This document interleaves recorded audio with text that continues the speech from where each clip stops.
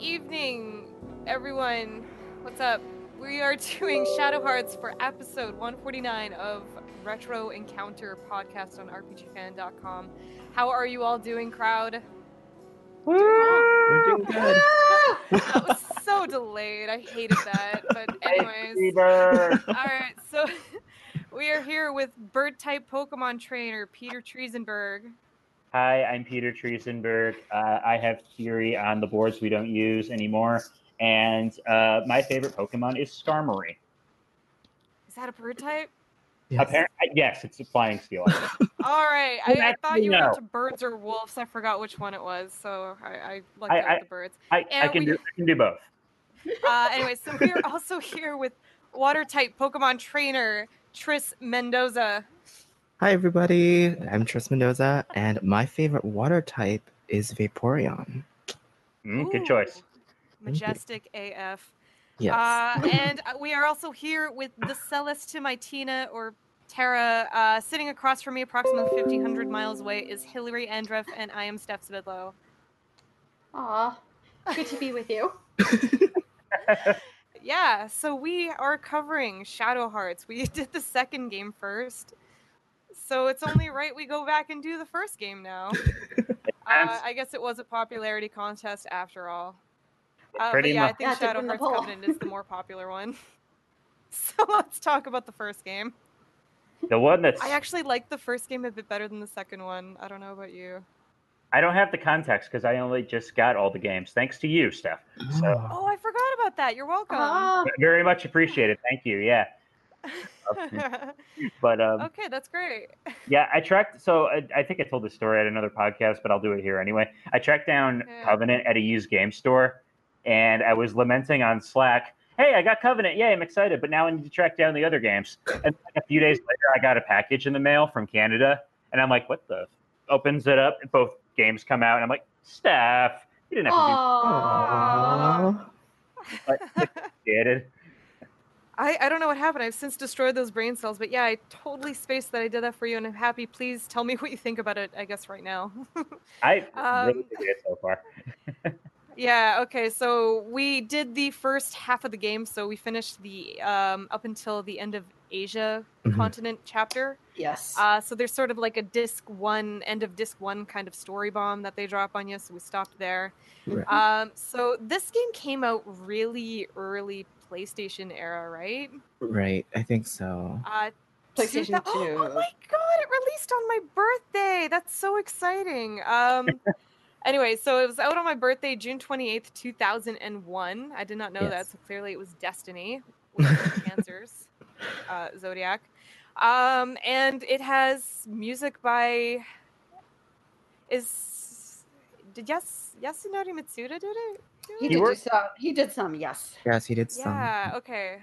So anyways, it is a semi-historical game. There's a lot of creative liberties, and it's set in late 1800s or early 1900s? The early 1900s. Yeah, it's early 1900s, I believe. Okay, yeah, the story goes as far back as the 1800s because lots of story in this game. It's a very plot-driven title. It's like right on the World War. So it takes place early 1900s, World War I era, Asia and Europe. Yes. And that's really cool to me. I think that's an immediate draw. I really love real-world setting games. You don't see that a lot in RPGs, and like JRPGs in particular tend to like have like fantasy settings or sci-fi. Like Persona 5 is a lot of fun because you get to use cell phones while you're saving the world. Earthbound is just crazy fun, crazy easy to relate to as a kind of arcade and 90s aesthetic and burger joints and hospitals and all that is kind of fun to walk around. You relate to it. And even those two, I mean, there are magical elements, but they tend to skew a little bit more realistic, whereas Shadow Hearts has that horror in there, along with the real historical events. What's the word? Lovecraft, right? Yes, Lovecraft. The first game. Yeah, so I think even one of our RPG fan reviews actually said this game oozes atmosphere, and that's my favorite thing about Shadow Hearts. Mm-hmm. Yeah, the atmosphere is like probably unlike anything I've ever experienced. It's like, because it has got that like Lovecraftian horror gothic vibe going for it, in addition to having a local setting and a really sardonic edge to the whole thing. That's it's. I think I had it described to me one time that Shadow Hearts, the series, is like the Evil Dead movies. In that the first one is mostly horror, the second one is a blend of horror and comedy, and then the third one is just goofy. And I'm like, that's true. Yeah, it gets really, really silly. There is that transition. On. I don't know if I like that. I kind of really like the tone in the first game the most. So I don't know. Maybe I'm being a bit of a brat, but I did get into this game really, really late. I only played it for the first time like a few years ago. But I loved it so much. Age did not matter. It was so nice. Not Evil Dead, but I heard someone else review it and say it was Final Fantasy VIII meets Devil May Cry. That's a comparison. I like that one. So yeah, there's like a lot of the drama and a lot of the horror. So it's kind of interesting. I guess Yuri does kind of look like Squall if you squint a bit. Yeah. Oh, the CGI on him is so awful. It is really awful. Like the oh my god! I thought when I saw Yuri. Can we talk about that opening FMV, please? Yeah. Okay, yeah. I will say I think it's a really strong opening. Awkward CGI aside. It's cool, but man, if Yuri's animation and the voice acting is like, what is up with that girl? He's really like loopy when he runs. It looks really silly. And then he like gets the arm. That's also true. He really swings his hips like. He's like sashaying for the crowd. Like yeah, run cycles in the PS2 era were hilarious. Well, then like he loses his arm and like in the FMV he just kind of like Piccolo reattaches it and then like does this like jerky little shrug. Yes. Like, come at me, bro. But I totally got what it was going for. Like, I love how it starts. You start on a dark, stormy night on a train. Someone's in trouble and you break in there. Right. You don't even have a name yet. You're just starting to slay demons on a train, and you fight a man named Roger Bacon. No. I'm sorry, Roger Bacon. Yes, Roger, so cool. Roger Bacon, actual historical figure. Yes. Yeah. English philosopher and Franciscan friar who placed considerable emphasis on the study of nature through empiricism. Sorry, sorry. Oh my god, yeah, so you meet a lot of interesting historical figures throughout the game, and they take tons of creative liberties, but it's a lot of fun. Not to be confused with the Roger Bacon from Kudelka, who is really old. Yeah. Oh yeah, we didn't forget mentioning Kudelka, did we? Oh, we did not mention Kudelka. So yeah, for the very well-knowing fans, Kudelka on the PSX, the game that like 20 other people have rented on this planet. Sorry. So we have 3 of them here today, and yeah, Kudelka. It was the PSX game that came out before Shadow Hearts, and they are connected very loosely. Yeah, and if you want to talk horror, I mean, Kudelka sometimes plays a little bit more like a survival horror game. I think it's even a part of that continuum toward comedy. Yeah, that's right. Kudelka was really silly too, right? It had a bit of wit. It did. It had really witty dialogue, but it also had like a lot. It was in one creepy monastery the entire time, one setting. Yeah. So it was very, very horror driven. It definitely was. I mean, it starts off with like pretty much you don't even know what's going on. First of all, you don't have really any idea why you're there initially. So you're pretty much from the very beginning, pretty apprehensive about doing something, and then things just start attacking you. And so, yeah, it's I think out of the series, quote unquote, Kudelka would be for me the most horrifying in that regard compared to Shadow Hearts. Then, like you said, they kind of changed their tone, like very, very slowly as it progressed. It went from pretty dramatic or horror to comedy. Yeah, pretty much. It definitely shifts tone from. I've never played the last one, which is To the New World. I think I've never played that one, so I can't say anything about it. But from Kudelka all the way to the Covenant, it does get a lot lighter in that regard. And but yeah, so that's why it's interesting though. I love all 3 for their very different reasons. I think Shadow Hearts. For real, yeah, very different games. Exactly, it's definitely different, even though they're all connected. But I think Shadow Hearts has a special place in my heart, just because I think it's one of the first games I played with that modern setting, with the alternate world setting. And I thought it was pretty refreshing since I've been only playing back then RPGs that were, set in fantasy places. Mm-hmm. So like in the vein that the game really starts off with a bang, like I said, it's a dark stormy night. You hit up this train and there's a whole bunch of demons on it and a big bad named Roger Bacon, and he's got a girl captive, so it's a classic boy meets girl story. And then what I love is it takes you straight from that into a village, your first village of the game. Oh yeah. And it's a village full of cannibals. So this game is totally steeped in its like demonic spirits, and all sorts of bad things. That is a great way to intro a horror themed game when the like it uses those like pre-rendered backgrounds and it's literally just like blood soaked everything. Yeah, what is happening? Like oh, dark. Good. You start the game with your hero. He is dubbed Rude. What is it? Rude Hero? Rude Hero. Yeah, Rude Hero. Protagonist soon. He's wearing a dark trench coat and belt and a red shirt, and he is super edgy and dark, even for his early 1900s bad boy vibe. I don't know what that was like, so hey, maybe it was like Yuri. Which is I can neither confirm nor deny that there was in Belt's face. Cough. I actually like Yuri a lot. He grows into a really interesting character. At the beginning, such a prick. Yeah, no, it's true, and I like the twist on the boy meets girl story where he gets Alice off the train and she's kind of trying to figure out why he rescued her. And he starts talking about the random mysterious voice that told him to do it. Yeah. I like how he's like, I'm going to touch your skirt. Oh, yeah. Like, I'm going to, yay, casual sexual assault. That is great. I was like, yeah, so like there's a few times where the game is totally a product of its time in more ways than one. That is. But like they do have a very classic dynamic besides that, and I'm glad it kind of shifts out of that really quickly. Yeah. I like Alice and Yuri have a great relationship that builds kind of naturally over the course of the game, which is really great to see. Yeah, he's a simple boy, and she's totally the girl that can save him. And I like how literal they do eventually take that. I like how Alice's response to Yuri's like mysterious voice comment. She's like, "Oh, you hear voices too," and she just goes along with it. And she hears it too, and I was like, "That's such a great meet cute. They both hear voices." When you know it too.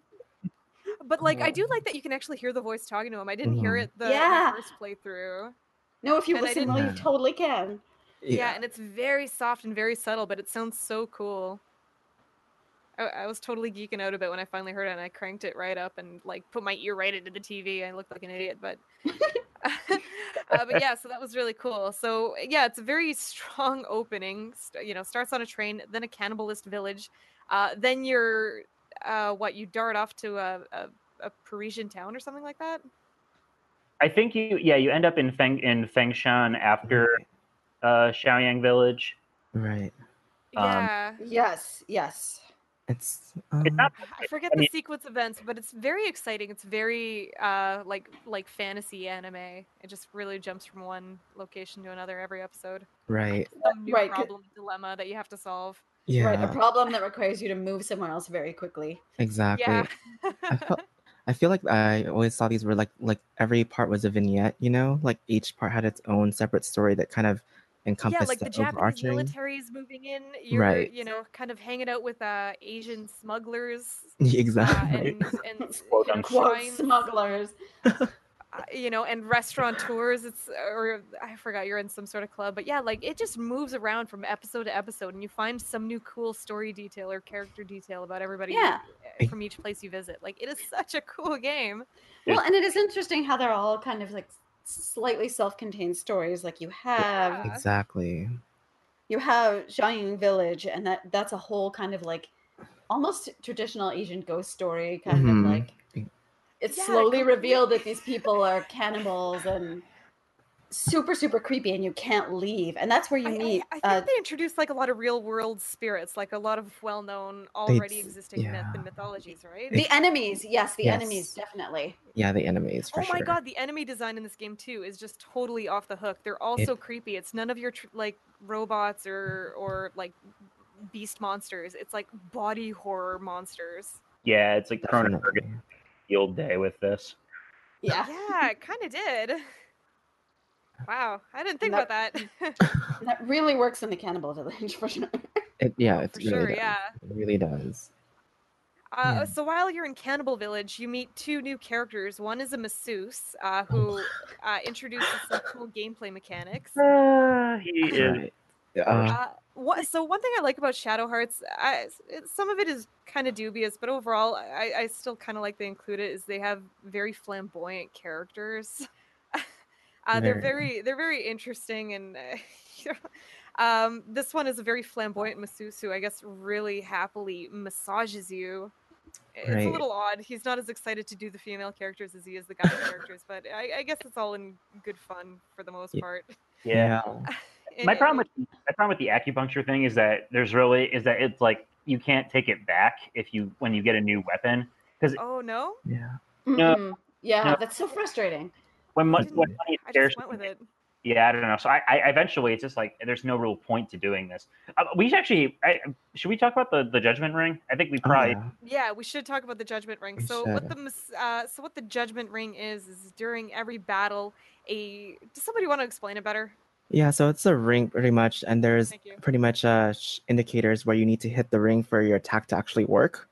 So there's orange, which hits, and then there's blue, which hits for more damage. And critical. So if you miss, for critical, no, because strike is critical, and that's actually more random than damage. Yeah, and so if you hit as soon as you hit outside of the indicated areas, then your attack automatically misses. You can hit up to 3 or 2 depending on the character's ring setup, and pretty much it's a good way to keep the battle more interactive because you can't just mash the A button or the X button. Sorry. You kind of have to pay attention to where the ring is at all times. There's a bit of a timing element to it. Definitely. Mm-hmm.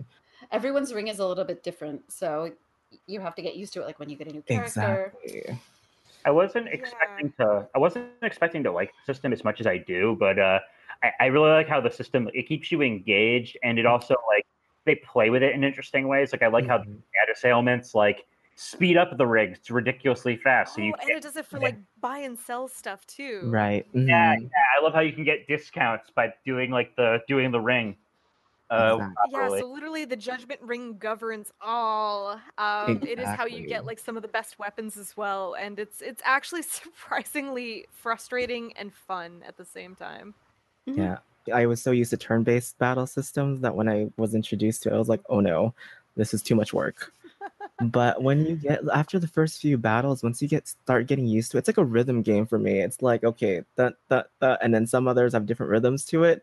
So it's like trying to get everyone. Do you think that sort of works into the battle system? Is that it's very percussion based soundtrack during the battles? I think so because it's for sure because I use actually the music to actually help me time my hits every time. So I found myself doing that. Yeah, and so I love the first battle theme that. Definitely.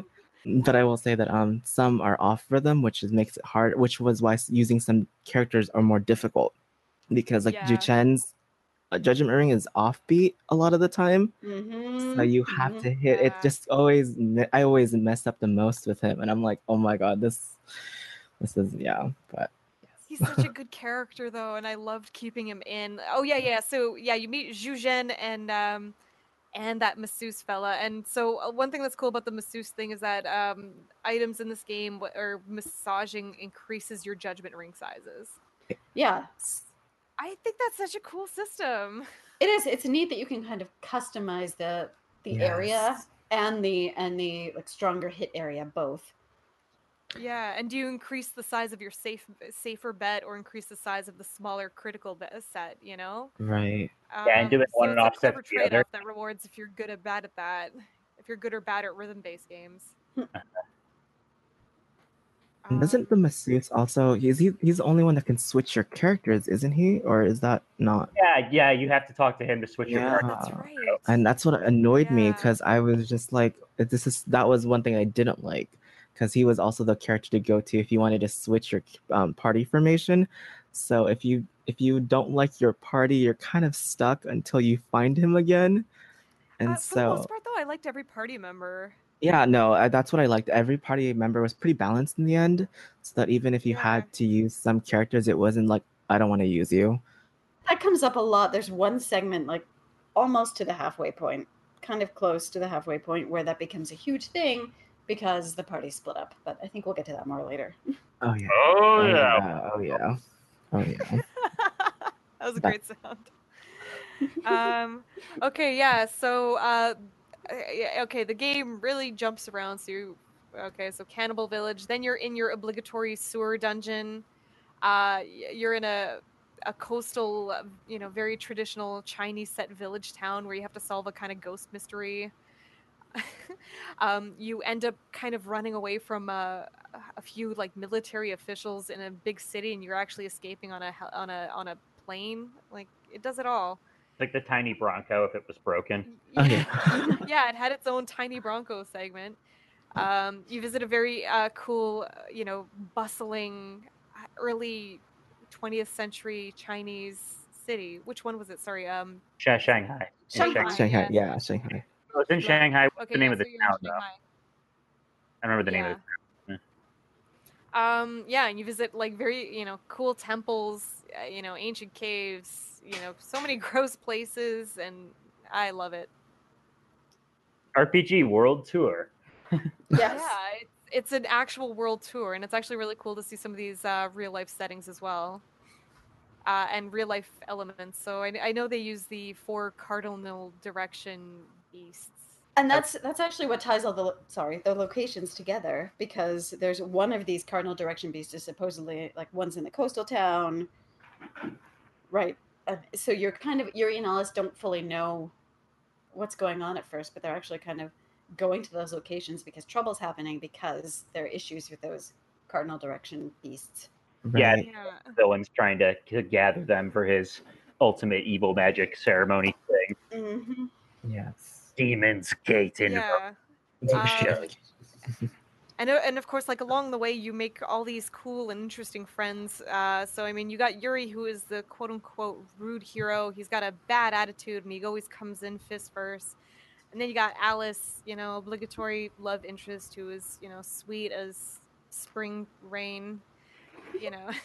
She's never angry. Her skirt rises up a lot, and it's kind of funny. I could keep and she's like the best healer on the planet because, of course, you can keep a running tally on how many times she gets kidnapped. Oh yeah. In trouble, and of course Yuri's there to save the day. You have Zhu Zhen, who is he's a monk, and he's got ties to Yuri's father. And then you got Margaret, a secret spy who decides to help you out. And then you also have like this whole Japanese military coming in, evil smugglers and other do-batters. And then you have Roger Bacon at the head of this. Like, it is just a big, big, expansive venture. And you meet fictional and non-fictional characters. Yeah, it is really surprisingly expansive because you have Yuri's kind of personal subplot, right, with his father, and his whole issue, along with the mysterious voice, is the graveyard, right? Yeah. Oh, that's so weird, that place. Like, right, that graveyard. Yeah, almost everything the game already throws at you. You go to this place in your mind, this mind place called the graveyard. Right, and that sort of ties into his ability to shapeshift into monsters, and right. Zhu Zhen ends up being part of that, which is cool. But then you have the immediate problem with the Huai trying to do the Demon's Gate invocation, and basically, it's interesting because he's trying to basically protect his homeland, and then you have the Japanese military who's interested in seizing power in China. So it's like 3 things they're juggling, and they're all interconnected. When I was playing through, it was really hard to root for a side because you kind of understood every single aspect of what they were trying to do in a way. It was like, okay, Dewey was, pretty much your stereotypical villain at first, but then you realize he's just trying to protect his homeland. And then even with the Japanese army, with Kawashima. Oh, I love the general. Yeah, she was my favorite character, and she's my favorite character in Shadow Hearts. I love her so much. I love her development. I love her pretty much arc. And she's had such a small screen time, but every part of it and every bit of it makes it so good, and it makes me love Shadow Hearts 2 that much more for the route that it kind of takes with their storyline. Yeah, and shout out for having a female character in that position too. That's really cool.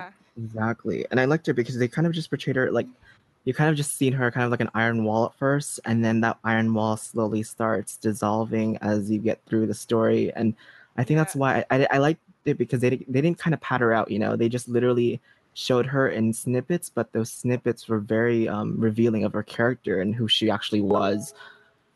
And she was very complicated. Yeah, she was. That's how it surprised me every time I play Shadow Hearts. I'm like, I always end up feeling drawn to Kawashima the most. And I'm like, I wish she was a main or playable character. That'd be cool if she joined your party. I know. She technically does in the second game. Oh, yes. I'm intrigued. Yeah. Kawashima is a cool character. I think it's cool that Margaret, the party member, is actually based on a real German spy. Yeah, that's right. Oh, I didn't know that. Yeah, it's loosely. She's loosely based on Margaretha McLeod / Zell, who is known as Mata Hari, and she was eventually arrested and executed by firing squad right before World War actually broke out, I think. Oh wow! Yeah, they actually make her last name Zell, if I'm not mistaken. Yes, yeah, it is supposed to. So it's interesting. I love her special abilities. Yeah, she doesn't have any magic. She just makes it work. I love how she because she can enhance you with water elements, and I love how she does that by literally pulling on a giant cord that materializes through the sky and hitting you with water. Yes. And just the idea that she has this air support wherever she is, that's like giving her grenades and all sorts of ammunition, guns. Right. I think one thing I'm pretty sad about with Margaret is that they didn't utilize her character enough in the story itself. Like, after you finish her introduction, she kind of starts dying down in the story, and that's what kind of was sad about. Yeah, they 100% do that to her. I was pretty sad about that, but maybe it's like they didn't want to tamper too much with like the real historical figure. Oh, that's a good point. That's a good point to make. That's true. They sort of explain that she's kind of trying to keep the Japanese military in check, maybe? Right. And that's why she ends up going along with Yuri and Alice to begin with. But then after a while, she totally dies down. She got a cool design. She really did. I really love her design in Shadow Hearts. Yeah. I don't know. I really love how dorky Yuri looks in both games, really. It's like wearing like a onesie in the second game, too. Right. Oh my gosh. And the fanny, the backwards fanny pack. Yuri is thick in the first game. Like he's freaking linebacker shoulders. It's true. His chin is like twice as long as it should be. Like, oh my god, his CGI though, that CGI shot of him, he looks like a really bad cosplay. Like he just kind of gelled his hair in the worst way. Yeah. Yeah, this game suffers some really bad early PlayStation 2 CGI. It's hilarious, and this game is atmospheric and charming in its own right. It's really rough on the edges, though. It feels like a PS1 relic in a lot of ways. Like this was one at one point. Yeah, 100%. It's kind of janky in I like how like how you like there are a lot of hidden items in the world that you're only gonna find by mashing X because I hate that. I hate that so much. There's not even like a one-time like shine or anything. It's like it's like the Stardust from Legend of Dragoon. It's like I just want to find the things. Put them in a treasure. A lot of the side quests that are needed for the best ending are literally activated by like clicking in a corner that you found the porno mags in the corner of the room. Oh yeah. I'm like, that who is would literally think of that? a side quest, right?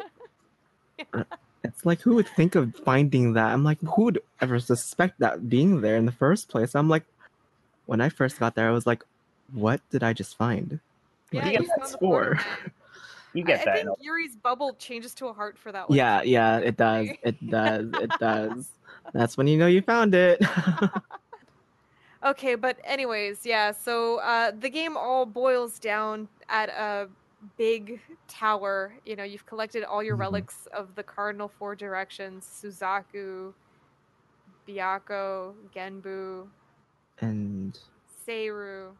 Seiyu? Seiyu, yeah. Seiru, Yeah, yeah. Seiru. Yeah, and it all boils down at the tower. Oh yeah, we did not talk oh my god, we're telling a bad joke. Okay, so we did not talk about Malice. Oh, How do you guys feel about Malice?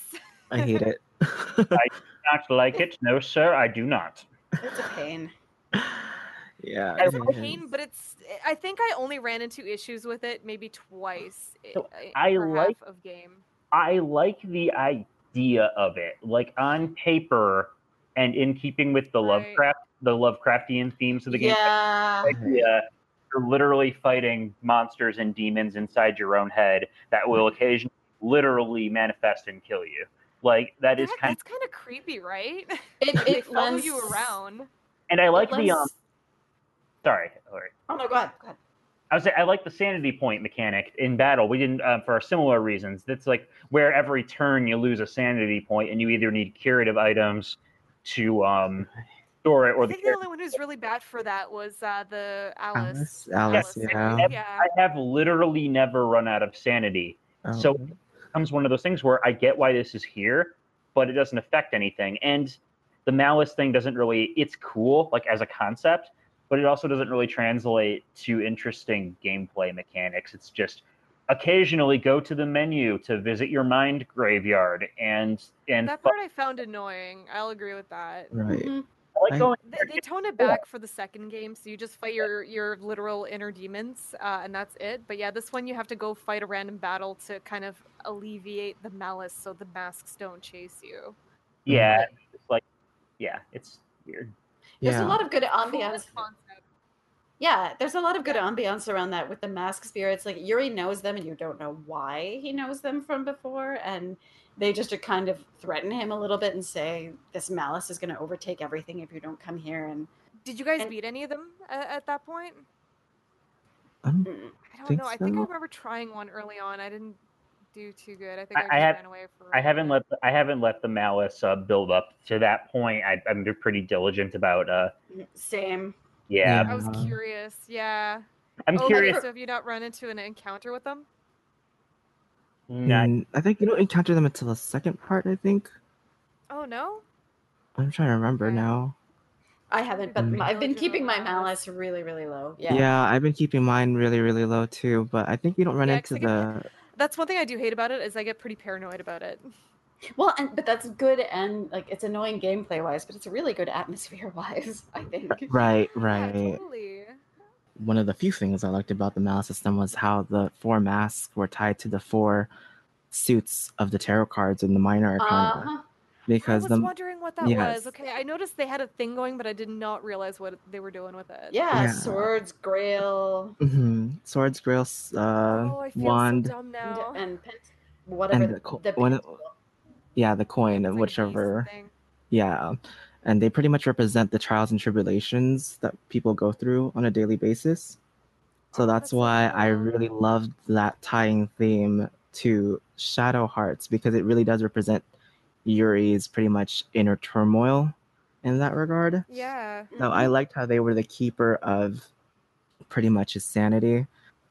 And to tie back in with this SP, when I first played Shadow Hearts, I didn't think they did a good job explaining what SP was at the beginning. They really didn't.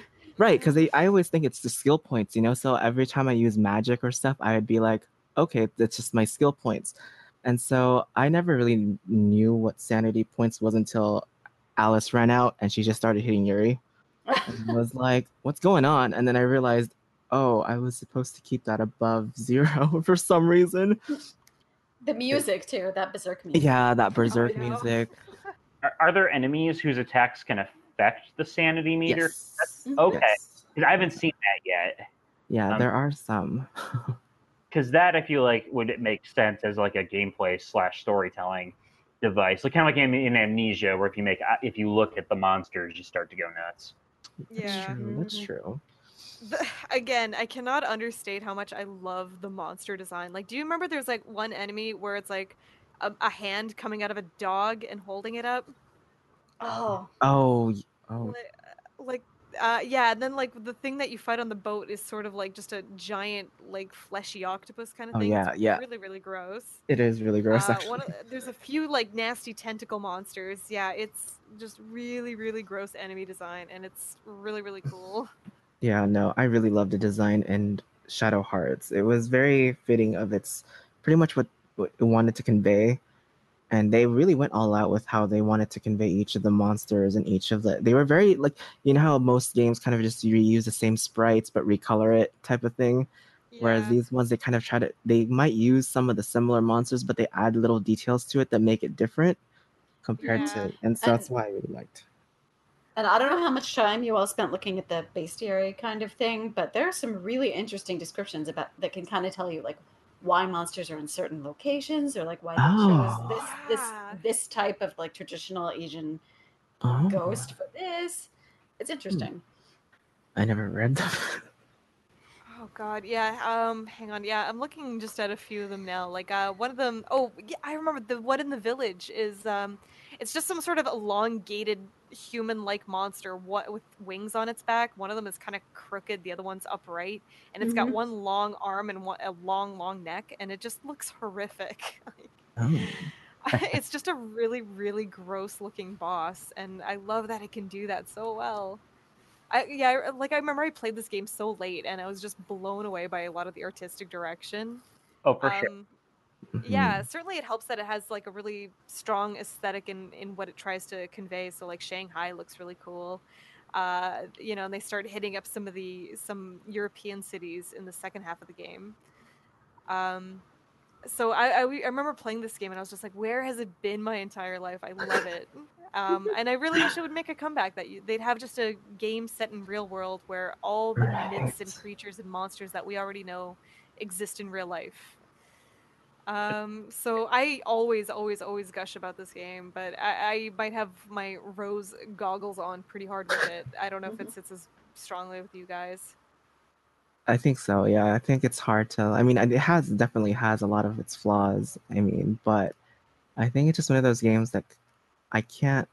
It always has a special place in my heart, type of thing. It feels nostalgic as soon as you start playing it. It really does. Yeah. And I didn't play it when it came out right away. I played it a couple years afterwards, but every time I play it, it feels like I'm a little kid again playing through it. And yeah, it's just immature enough with its right sense of humor too. Exactly. So it's kind of it's a very it grew for me personally. I think it kind of aged well, even though amongst the library we have now, I still love Shadow Hearts. It's really rugged, but it's fun. Right. Yeah, I mean, I'm definitely with all of you who have the rose glasses. I think partially because I'm a person who just really appreciates atmosphere and story in a game, so I overlook some of the gameplay issues. Right. Right. Yeah. I agree. And I think for me, one of the things that always, stand out with Shadow Hearts is just this Judgment Ring for me. It's like no other game kind of tried to implement such a thing that made the battle system for me that engaging, where I'm like, oh, I don't want to battle this anymore. I think the closest game to it would be Lost Odyssey with its timing ring, I guess. Some of the same team worked on Lost Odyssey too. So. Oh yeah. Peter, as a newcomer, then like we got the goggles on, but what do you think as a first-time player? Yeah, I'm really into it so far. No, because I've been like, this is something I've actually been thinking about a lot lately. Is like, as we get older and as we like play more, we've played a lot of games and we don't quite have the time we had to commit to games. For a game to hold your interest, especially an older game, when a lot of these older games have a lot of obtuse mechanics or things they don't explain very well, or this hasn't aged particularly well, high random encounter rate, blah, blah, blah, blah, blah, for it to still shine through so much and still be so enjoyable is, I think, really a testament to how good Shadow Hearts is. In that regard, it holds up. Like, it's not the prettiest game in the world. the characters are a lot of fun. You do want to be their friend. Yeah, like I want to see what happens to these characters. I think Yuri is a really well developed protagonist. I think the localization is really sharp for a game that came out in 2001. Yeah. Like it actually reads pretty well. I like the setting. I love the music and atmosphere. I think there's just a lot. The characters are surprisingly not very one note. Like I find they do get a lot of range. So like for as like quick as Yuri is to use his fist, you got Alice who's kind of softening him up. Alice kind of gains confidence as the story goes on a little bit more.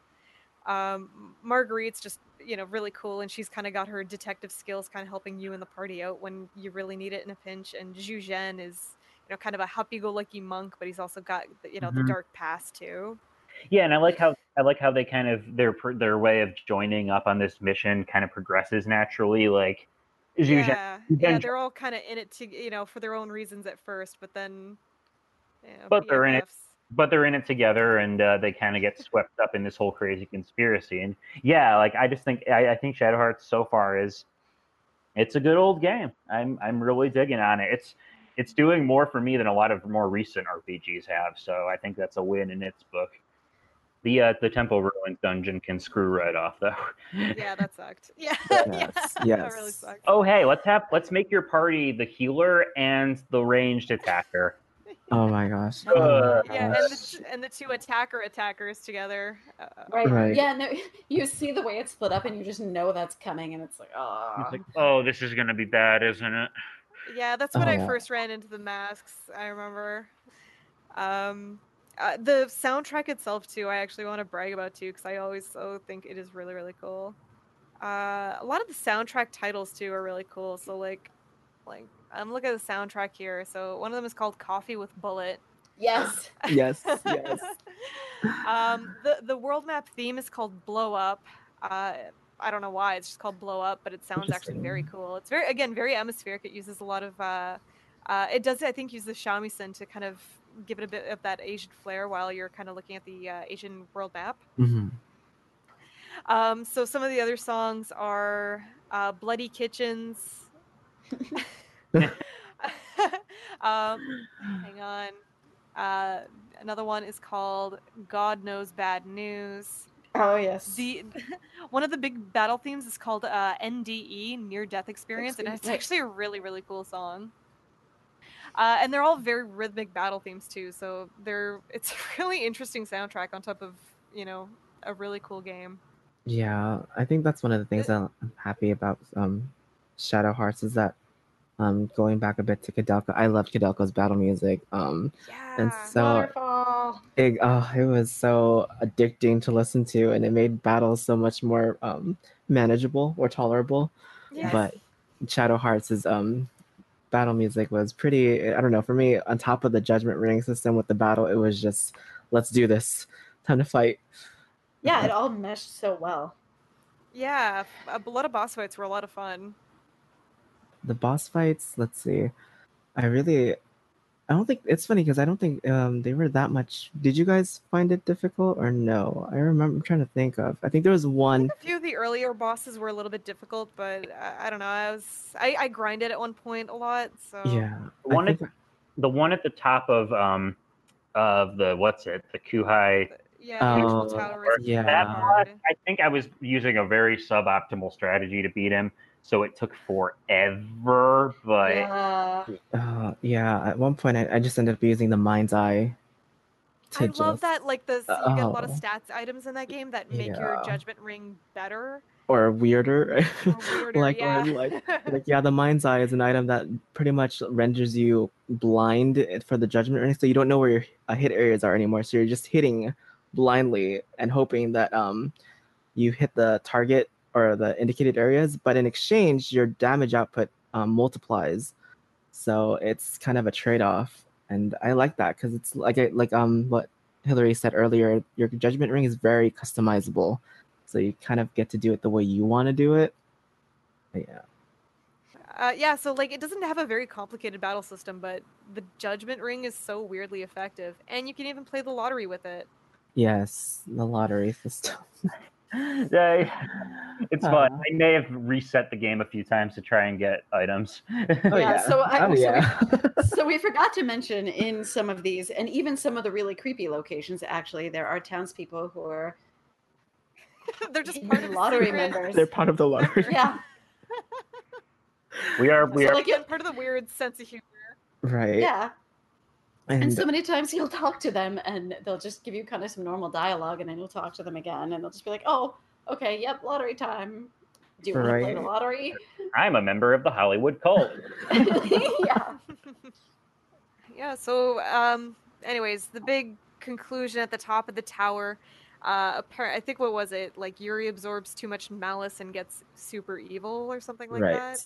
Yeah, like they summon the Seraphic Radiance. Yeah, I totally blanked out a little bit when I was playing that part and played it previously, and I was just like, oh no, he's turned evil. Anyways, I guess we'll rescue him. So he kind of takes off like a bat out of hell and causes a bit of destruction, and it's again really bad CGI, but it's pretty dramatic overall. It is. You think you've won because because Joai's pretty much defeated and hasn't really completed the ritual. But then, I keep wanting to say his other name, but Roger Bacon. Swoops in. Right, I was gonna say. Yes. At the last minute, and things get really bad. Right. I actually think Roger Bacon's really cool. Like, despite the kind of goofy walk animation and top hat aside. Oh my gosh. But I actually thought he was a pretty sweet and intimidating villain. He's really strong. He kind of warps in, grabs his pal at one point, and warps out really quickly. Yeah. He threatens your pals. He throws monsters at you. Like, he's pretty badass. And he actually gets a pretty big role in the second game, too. Right. I always liked his interactions with Dewey. Like, oh yes. Yeah. He just totally lets Dewey think that, Dewey's using him, but all along, he's going to swoop in at the last minute and take all the power for himself. Right. But it's a different ritual. Yes. Yes. Exactly. Dun, dun, dun. Okay, one thing I wanted to ask you all about, I mean, I think we're kind of at that point. What did you think? We're talking about these characters and how you really identify with them and how, you're definitely engaged. So what did you think of the whole reveal with Shujin telling Yuri that he knew Yuri's father, and Yuri deciding that he has to help, has basically stopped the really destructive ritual, even though he's not technically directly involved? I thought it was a cool way to link them. Yeah, I like the way that. Because Yuri didn't know his dad very well, and he's kind of haunted by him in really weird ways because he's got his power and all that stuff. And I like that little flashback where you play as the dad too. Yeah, and I like that he's wearing that fox mask too. So kind of, again, adds a very kind of creepy vibe to Yuri's mental state. Yeah, I thought it was well done, and they're pretty believable for Yuri's character. I was just wondering, does Shujin ever exclaim when he first sees Yuri's power though? That's the one thing I was always wondering that I felt like was kind of missing. I think they pulled that JRPG is is that the power ...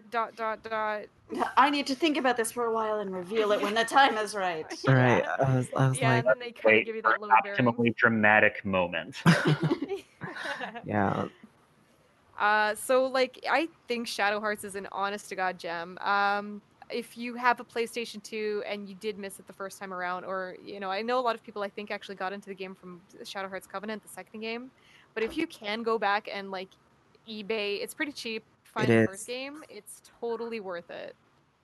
Yeah, definitely. I'm kind of wishing that Sony. I mean, I know this is gonna be a stretch, but I do wish Sony does put it in the PSN or PlayStation Store someday. The best games aren't there, I swear. Right. The problem is the rights. Right. Damn the rights.